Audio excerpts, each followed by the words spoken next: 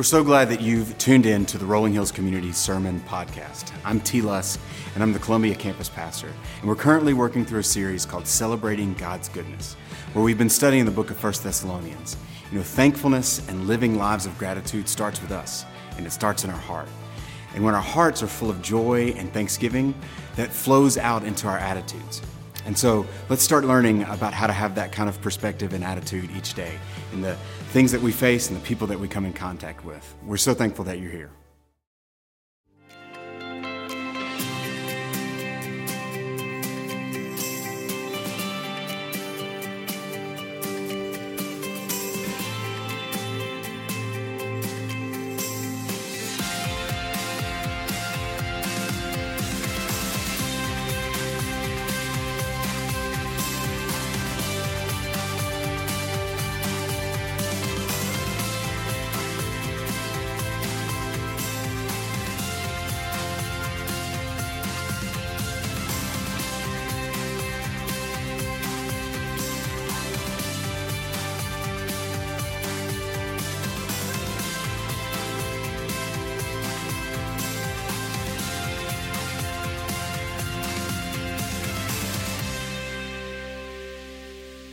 Good morning. My name is Chase. I'm the family pastor here at Rolling Hills, and what a privilege and honor it is for me to be here today as we continue this series celebrating God's goodness, and we're cultivating, kind of asking the question, cultivating a heart of thankfulness, an attitude of gratitude in the middle of a fast-paced world, right?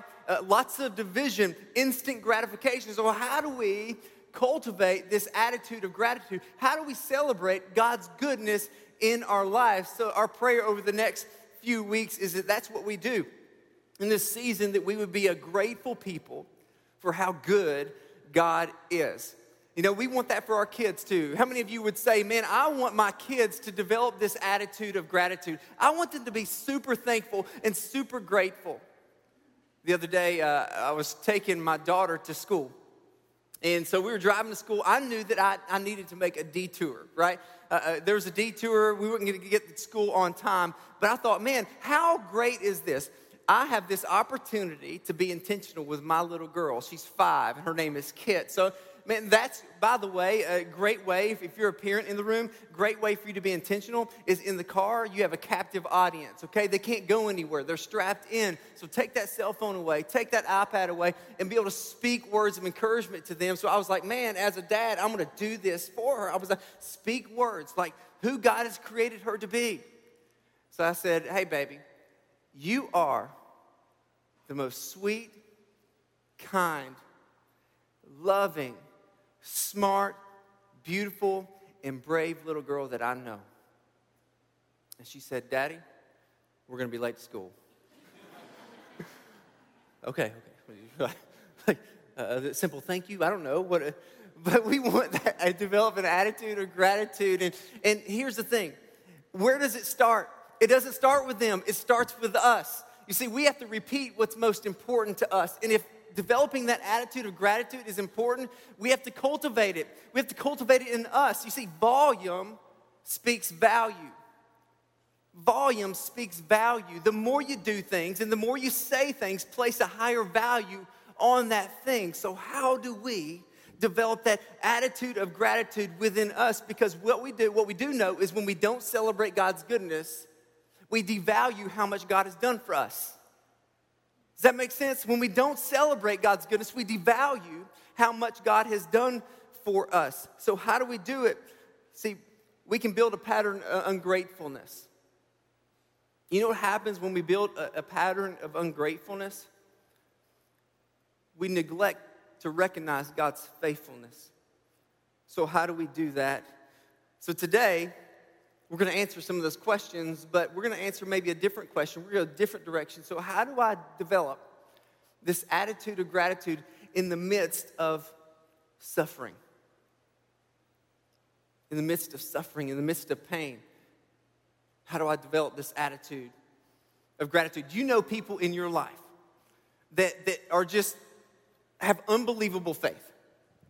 right? Those people that have gone through certain situations that are really hard, and somehow, in some way, whether they've gone through cancer, or they've gone through difficult circumstances, or they're in the middle of uncertainty, somehow, some way, they say statements like this: God is good.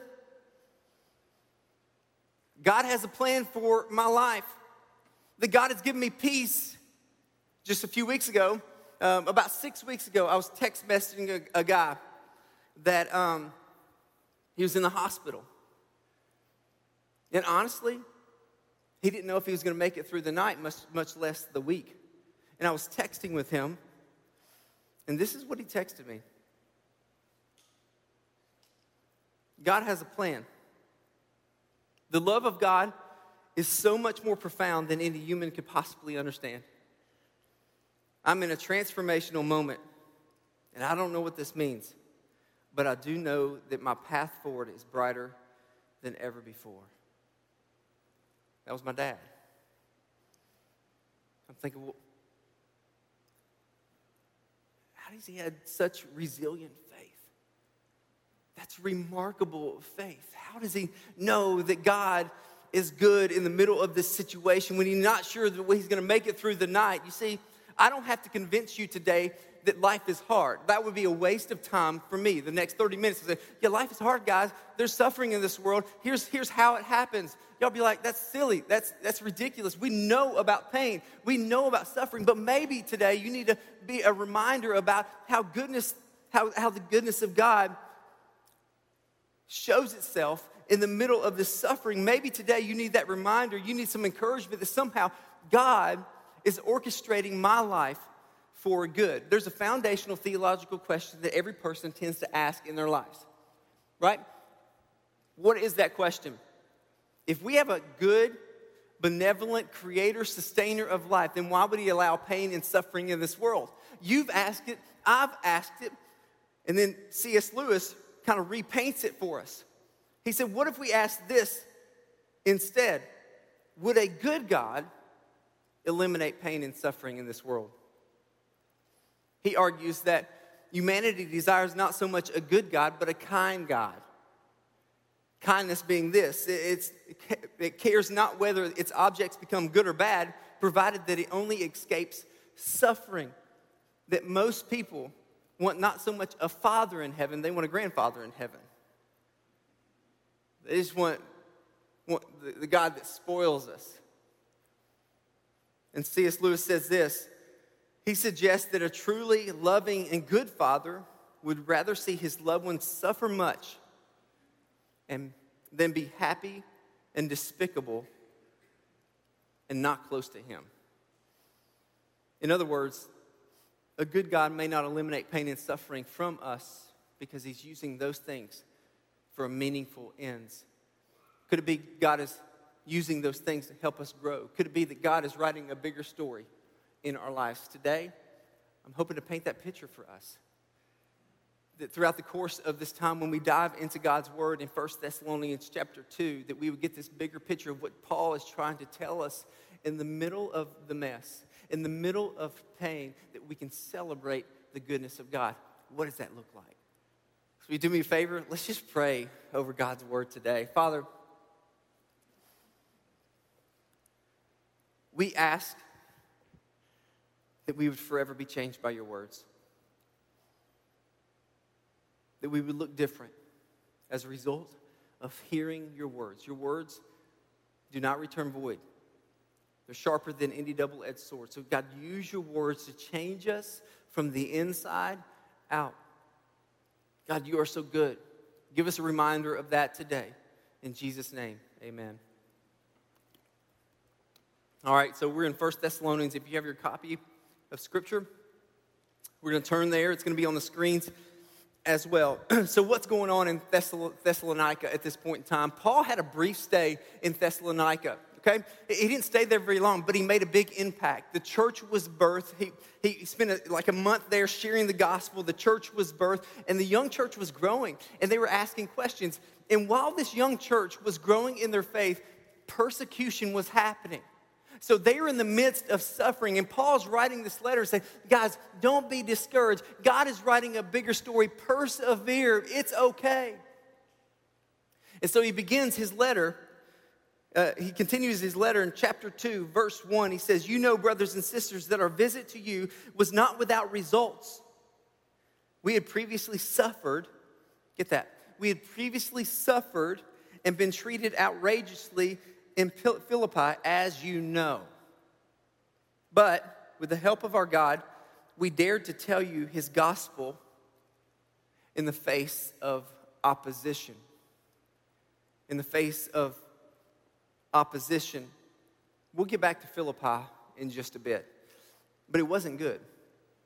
If I'm Paul and I suffered what I suffered in Philippi, I'm like, I'm giving up. Like, this Christianity stuff is for the birds. I want to hang this up and I want to go live my life, go back to what I had because there's not much suffering back there. So I'm going to go back there. This one's for the birds. But no, what he said, no, we suffered much. And then we continue on and we pursued the gospel and we came to you to share the good news. And what it says right here, it says we dared to tell you the good news in the face of strong opposition. So here's Paul writing from coming from a place of suffering to the Thessalonica. And then it says this: "For the appeal we make does not spring from error or impure motives, nor are we trying to trick you. On the contrary, we speak as those approved by God to be entrusted with the gospel. We are not trying to please people but God who tests our hearts." And then he goes down. Let's jump down to verse 7. "Just as nursing mothers care for their children, so we care for you. Because we loved you so much, we were delighted to share with you not only the gospel of God, but our lives as well. Surely you remember, brothers and sisters, our toil and hardship. We work night and day in order not to be a burden to anyone while we preach the gospel of God." Now, what was going on at this period of time? Well, I think we've got to understand that while there was Paul sharing the gospel, there were also other religions, other missionaries that sought to spread their own news, that sought to spread their own faith. And so they were missionary-minded people, but these were not just any missionaries. These were missionaries that were opportunists. I mean, they went to these towns and they would share their faith in order to get support. They were like, "Give me all the money. Give me all your support." They would gather all the resources and then they would leave, never to return. So they were in it for impure motives. And Paul's letting them know, look, I didn't come for myself. I didn't come for personal gain. I came to share with you the good news of Jesus. Verse 13. "And we also thank God continually, because when you received the word of God, which you heard from us, you accepted it not as human word, but as it actually is, the word of God, which indeed at work in you, and you believed. For you, brothers and sisters, became imitators of God's churches in Judea, which are in Christ Jesus. You suffered from our own people the same things those churches suffered from the Jews who killed the Lord Jesus and the prophets and also drove us out." It's like Paul is kind of saying, hey, I know it's hard. I know it's difficult. I know you're going through some hard times and it's a struggle right now, but stay on mission. Don't forget what the Lord has done. And for me, I'm like, what? For him to write these words, where is that coming from? What place is that coming from? What makes Paul stay on mission and continue to celebrate the goodness of God? Here's what I believe. I believe the same things that help Paul stay on mission are the same things that God uses to help us stay on mission and celebrate the goodness of God. Let me give you just 4 of those. It's in your notes. We're going to go through those. The first is this: knowing Jesus personally. Knowing Jesus personally. It's not your grandmama's faith. It's not the fact that you grew up in a Christian home. It's not tradition, but it's a personal relationship with Jesus. Paul had an encounter with Jesus, if you remember in Acts chapter 9. In Acts chapter 9, he just got through persecuting Christians. He hated Christians. He was on his way to Damascus. You remember the story. He was on his way to Damascus, and then he heard a voice. Who was the voice? It was Jesus. And he said this, Saul, Saul, which is Hebrew for Paul, by the way. It's not like his name changed. It's Hebrew. So Paul is the Greek. So Saul is the Hebrew. So he said, Saul, Saul, why are you persecuting me? Not why are you persecuting a set of beliefs? Not why are you persecuting doctrine or theology? Why are you persecuting me? And then what happens? Jesus invites him into a relationship with Jesus, and it became personal to Paul. His faith became personal. And let me ask you this. What is something that's personal to you? What's personal to you? And I would be willing to bet that that thing that's personal to you has moved beyond thought to action. That's why family ministry is so personal to me. Like, that dude is so crazy about family ministry. Well, it's because it's personal to me. It's because whenever I was in high school and whenever I was in middle school and in elementary, I had people within the church just like you who invested in me, who saw my potential, who said, man, God has a purpose for your life. Jesus wants to know you. Share the gospel with me. And my life was forever changed because of the church investing in me. Why else is it personal? Because I have two little girls that are back there right now in our kids' ministry space, and somebody's reminding them of how good God is and how personal Jesus wants to be with them. That's why it's personal. And for Paul, it's like Jesus was personal. And he moved throughout his life, and he stayed personal throughout his life. And he's writing to the Thessalonica from a place of having a personal experience with Jesus. And he wants, because it's personal to him, he wants it to be personal to them. Because it's personal to him, he wants it to be personal to them. The question I ask for you today, and maybe for some of you, is Jesus personal to you? Has there ever been a moment where you knew that he called you by name? He called you by name. There's been a moment where you just realized, hey, I just didn't make a mistake in this life. I actually sinned against God Almighty, the creator of the universe, against the holy God. And all of a sudden, this big landscape of church became personal to you because of what Jesus has done for you and through that relationship with Jesus. Because whenever you've been radically changed by the one true God, you tend to carry a different perspective. You tend to live differently because the gospel is personal. How we share the gospel becomes personal.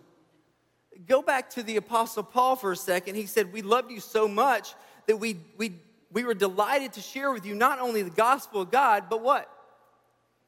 But our lives as well.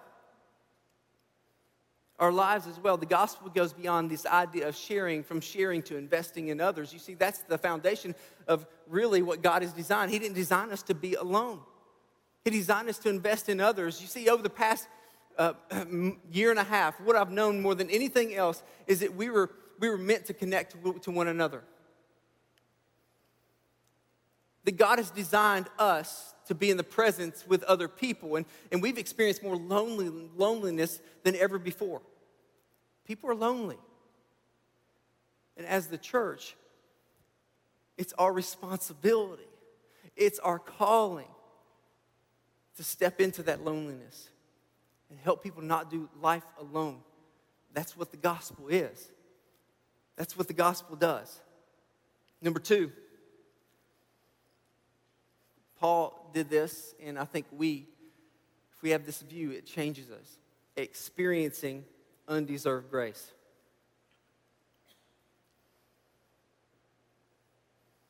Have you ever gotten anything that you didn't deserve?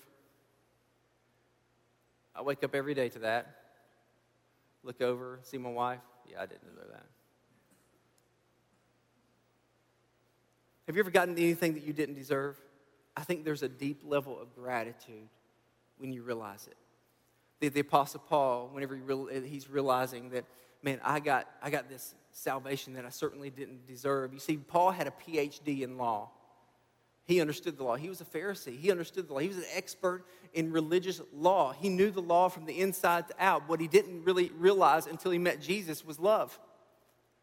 See, his life was radically changed by the grace of God, that he realized that this is not anything that I could do. It's only by the grace of God that I can have salvation. And he wrote this to the Galatians. He said, we who are Jews by birth and not sinful Gentiles know that a person is not justified by the works of the law, but by the faith in Jesus Christ. So we too have put our faith in Christ Jesus, that we may be justified by faith in Christ and not by the works of the law. Because by the works of the law, no one will be justified. There was a realization that law wasn't enough, that he couldn't be enough, and Jesus was enough, that God's radical grace changes our perspective. It changes our perspective when we dwell in the fact that we are saved by grace and grace alone. There's nothing that we could do to earn our salvation. It's only through Jesus. The next thing is this: trading the temporary for eternal. Trading the temporary for eternal. See, Paul had a calling that moved him beyond earthly gain and earthly pain. That he looked through the lens of heaven. He looked through the lens of heaven. You know what he said about earthly gain? He said this: but whatever was gain to me, I now consider them loss for the sake of Christ. What is more, I consider everything a loss because of the surpassing worth of knowing Christ Jesus, my Lord, for whose sake I have lost all things. I consider them what? Garbage, that I may gain Christ. All that Paul had and all that he ever gained was nothing compared to eternity. He looked at everything that he did before. He looked at all the things that he had, all his possessions, all the things that he was pursuing. He said that was nothing compared to the priceless gain of knowing Jesus, my Lord. You see, we are in a 3-year campaign. If you didn't know, it's called For the Kingdom. And next week is the end of it. If you didn't know that. So next week, you're not going to miss. We're going to hear all the different stories about what happened over the past 3 years in the middle of this capital campaign that we are in. It's called For the Kingdom. It's called For the Kingdom. And many of you have invested in this campaign, and we've built out a bunch of spaces and for kids ministry, for other campuses. We bought houses in Moldova.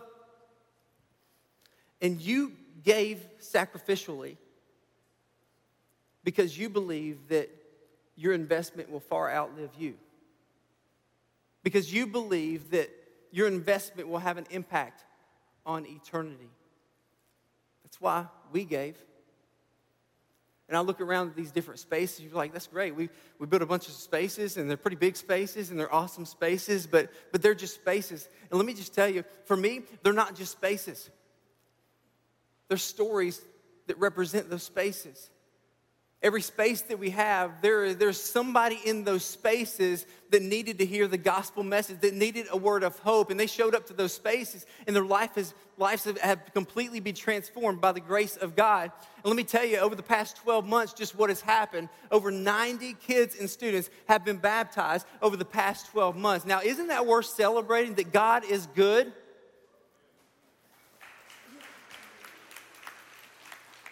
So it's not just spaces, they're stories. Because why? Because we believe in the investment, that it goes far beyond us, and it's going to make a difference for eternity. But Paul also spoke a lot about earthly pain. He said this to the early church in 2 Corinthians. He said, therefore, we do not lose heart. Though outwardly we are wasting away, yet inwardly we are being renewed day by day. Get this. For our light and momentary troubles are achieving for us an eternal glory that far outweighs them all. Like, oh, that's easy for you to say, Paul. You got to understand that Paul came from a place of suffering You're like, well, Paul is like superhero Christian. Like, why would, but let me tell you something. Paul had a moment in his life where he was kind of complaining. In that letter to 2 Corinthians, he actually said, God, this is more than enough. This is more than enough. Okay, I'm good. I've suffered enough. Like, would you please take this thorn from my flesh because this is way too much for me to handle. Would you please take this from me? Have you had those moments before? Will you please take this from me? This is more than I can handle. Then God spoke into his life and he said this, my grace is sufficient for you. For my power is made perfect in weakness. Therefore, I will boast all the more gladly about my weakness so that Christ's power may rest on me. That is why, for Christ's sake, I delight in weakness, in insults, in hardship, in persecution, in difficulties. For when I am weak, then I am strong. In other words, in the midst of this life, not only will it happen, it's necessary. Not only will difficulty happen, but it's necessary for our dependence on God. That God's work in me is greater when I'm weaker, because in my weakness, I rely on the power of the Holy Spirit all the more. Oftentimes, it's in those valleys when we receive the most nourishment because we are more dependent on God. Randy Alcorn, he was an author, he said this, present sufferings must be seen in the light of the promise of eternal happiness in God. The scales can't be balanced in this life alone. We do not pass our peaks in this life. The best is yet to come. Missed opportunities will be replaced by billions of new and better opportunities. Don't wait until you die to believe that. Believing it now will change how you think, how you view the people around you, and what you do with your time and money, which are really God's. That everything is really God's, and there's purpose in it, and that leads us to our fourth and final point, is that we understanding that there is purpose in the pain. Let me just go back to the first part of this passage. Paul's obviously talking Thessalonica, and he's telling them about Philippi. And he says this, we had previously suffered and been treated outrageously in Philippi. The question is, what was going on in Philippi? Like, what in the world happened in Philippi? Well, you go to Acts chapter 16, you kind of get this picture of what was going on in Philippi. You had Paul and Silas, his ministry companion, and they were having an incredible ministry day. Let me tell you, like, it was unbelievable. Amazing things were happening. They went to this town of Philippi, and they were sharing the good news, and people were responding to the good news of God. And then they met this lady by the name of Lydia. Lydia, they sat down with her eye to eye, knee to knee, and they shared the good news of Jesus, and her life was completely and radically changed. And by the way, Lydia is the person who started the first church. And then they went to another place, and there was a person that was controlled by an evil spirit, and Paul said, "Come out of that woman." And it left. Like, this was an amazing day. Can you imagine what Paul and Silas were experiencing in that moment? That God, you are so good. What in the world that we get to do this? That we get to see you do amazing things? And then because of their ministry, things started to shift. Because of their ministry, they were taken by an angry mob. They were stripped of their clothes. They were beaten, and they were thrown in prison, placed in stocks and in chains. And what was a great day turned out to be the worst day. And they were in prison. And it was getting late. Darkness had fallen. And they were sitting in prison. In Acts chapter 16, verse 25, says this. about midnight. You know, midnight's the darkest hour. And you guys, you've probably been up at midnight. You probably know what that looks like. And you're like, man, there's nothing that good that happens at midnight. It's just so dark, and it feels like it's hopeless. About midnight, Paul and Silas were praying and singing hymns to God. It's one thing to pray. It's another thing to sing. See, we pray all the time, and I imagine our prayers would align with Paul and Silas' prayers here. God, would you deliver us from this? God, will you heal these wounds, these whelps on my back? God, will you somehow set us free because we don't want to be here? I imagine our prayers would be similar to that. But it's another thing to sing.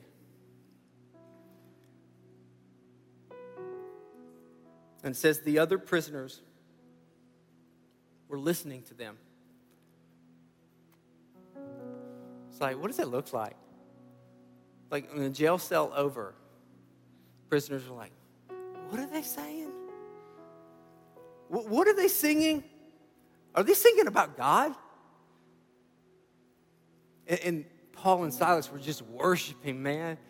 They were like, I'm gonna sing in the middle of the storm.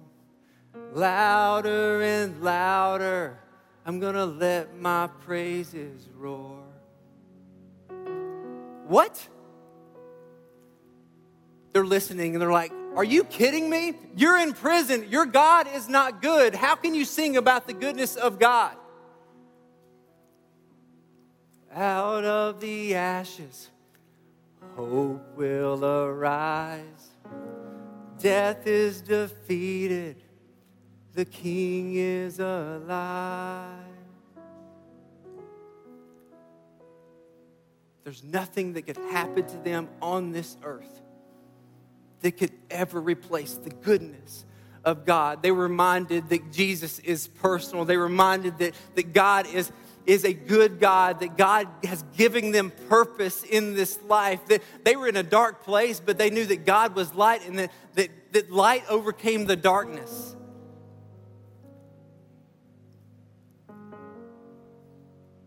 See, there was something happening in that cell.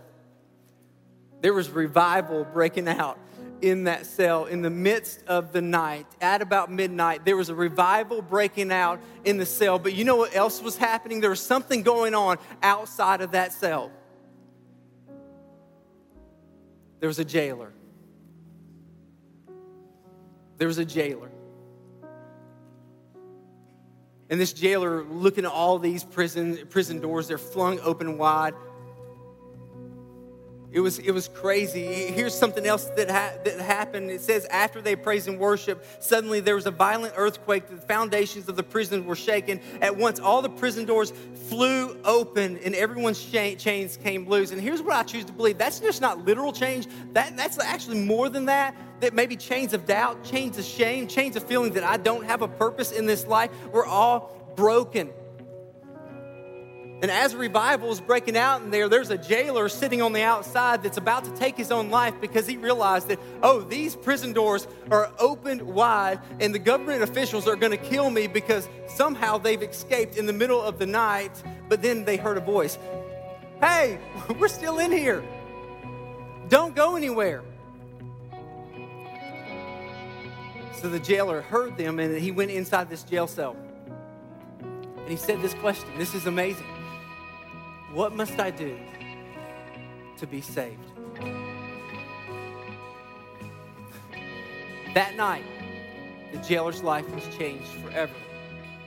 And his family was changed. What turned into a dark place turned into a celebration. Turned into a celebration. And here's what's the cool thing that happened. Because they decided to stay in their pain. Because of their suffering, because of their pain, and because they chose to worship. We're talking about a jailer today and his family because of what they experienced back then. That just reminds me that in the middle of our mess, in the middle of our circumstances, in the middle of our pain, that other people are impacted by it. And other people are observing, other people are looking for hope in such a hopeless situation. And we have the opportunity to say, man, there is hope in Jesus. See, here's the thing. Our worship is a witness to the world. It's not our politics. It's not our pleasure. And it's not our pain that's going to change the world. It's how we praise King Jesus that's going to change our world. The question is, how are we going to praise King Jesus in the middle of difficult circumstances? Well, thanks for listening to our Rolling Hills Sermon Podcast, which is a part of the Rolling Hills Podcast Network, where you can find great podcasts and content like the Making History Parenting Podcast, Men's Leadership Network, and the RH Women's As You Go podcast, and so much more. If you want to learn more about what's going on in the life of Rolling Hills, we'd invite you to download our app or visit us at our website at rollinghills.church. From there, you can find and follow us on Instagram and Facebook and stay up to date on all the things that are happening at Rolling Hills. We're so thankful for you.